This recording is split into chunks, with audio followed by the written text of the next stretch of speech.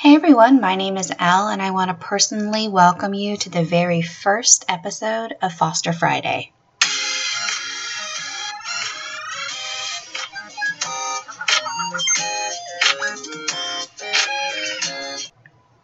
A little about myself before we get started. I'm actually a lifestyle blogger. I have a website called Maps and Monograms that features easy-to-make recipes and travel tips, tricks, and advice, as well as a brand new series called Foster Fridays.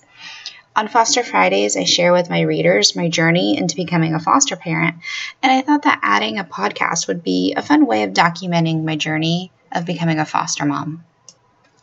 In today's episode, I'm going to chat with you about why my partner and I decided to become foster parents. We both have just kind of heard that there's this extreme need for foster parenting in our area. We're actually pretty well connected with the foster care community. My sister-in-law is an adoption recruiter. And when we have our family dinners, she's always talking about the kids that she has that she's looking for forever homes for. And well, we knew we weren't exactly ready for adoption at this point. It's not that we're not willing to adopt by any means. We just both kind of want to get to know the kid before we make a commitment. You know, agreeing to take on somebody else's child and raise them forever is a huge commitment, and we want to make sure we know exactly what we're getting into before we dive into that. So Ashley threw out the idea of us becoming foster parents, and without hesitation, I'm like, yeah, let's see what this is about. So crazily enough, less than a week after we started talking about the possibility of us becoming foster parents and looking into it, I have a coworker who invited us to go out to dinner, and she was going to bring along some friends, and I hadn't even mentioned to her the fact that we had looked into becoming foster parents, and coincidentally, one of the families that she invited out to dinner is actually a foster family.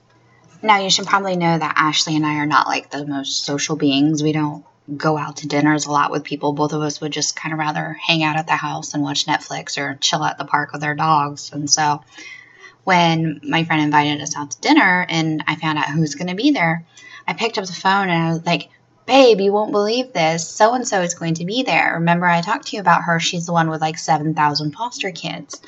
And Ashley was like, oh my gosh, we have to go. So we agreed to go to dinner, and I think it was that very same night. And so we get to the restaurant, and the foster mom is, of course, late because she's got, a ton of kids that she has to get ready.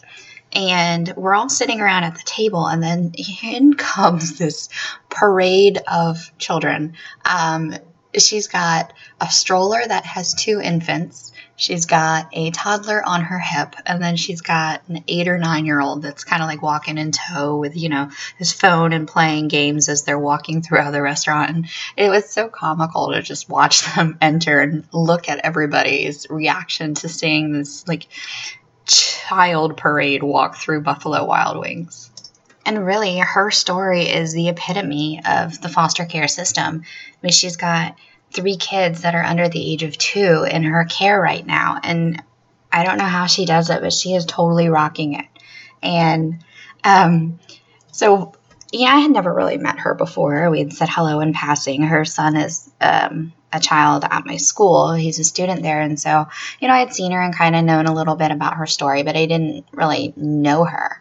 And so I was trying really, really hard not to bombard her with all these questions about foster care and how she got started and everything. But I couldn't contain myself, and I ended up like sitting next to her. I think there was probably a kid in between us, and I was asking her all kinds of questions and kind of getting some background information and some answers to some of the things that we wanted to know about foster care before we signed up for the classes. So I think that that same week, within days of meeting her and her foster children and learning more about the process, we decided that we would sign up for the Pride classes, which are the courses that you must take in order to become foster parents. And we decided right then and there that we were going to get our journey started.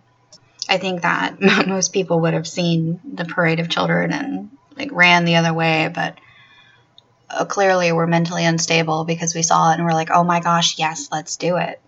I don't know if you've ever thought about becoming foster parents, but there's definitely a huge need for it in our country right now.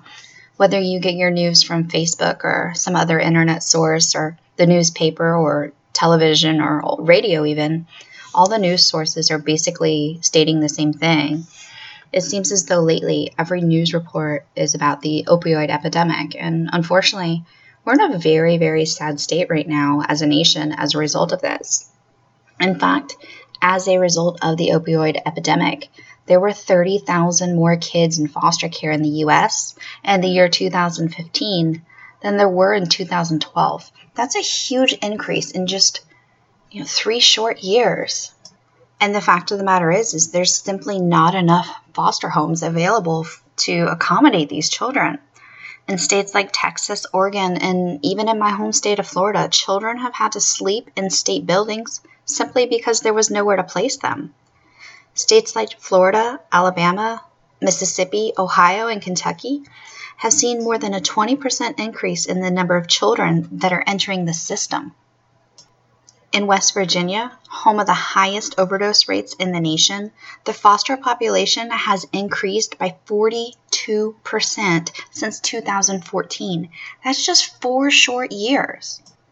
And not only are more kids entering the system now, but more kids are staying in the system even longer because there's a huge threat of parents relapsing. People are losing their rights to their children left and right. Now, I'm not going to get into this whole big pharma thing because I can go on and on about that, and this 10-minute episode would turn into a 45-minute rant in a heartbeat. These people are not losing their kids because they're bad parents, though. They're losing their kids because they are addicted. They're sick. Addiction is a sickness. In January 2018, according to the American Society for the Positive Care of Children, 437,000 children or youth were placed in the foster care system. Of those 437,000 children, 47% of them are placed with a non-relative. Just to kind of give you a picture of what that means that 47% of these kids, when they were removed from their parents' houses, had nowhere else to go. 47% of these 437,000 children were placed with absolute complete strangers because their family did not have anybody else that could look after them.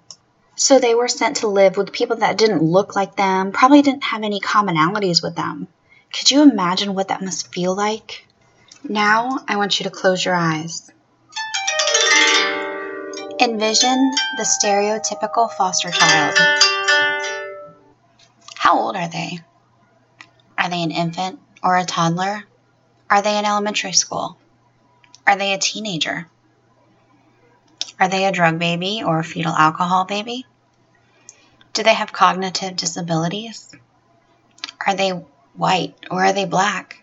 Are they Asian or Hispanic? When most people do exercises like these, they tend to picture minorities. I'm sure you did.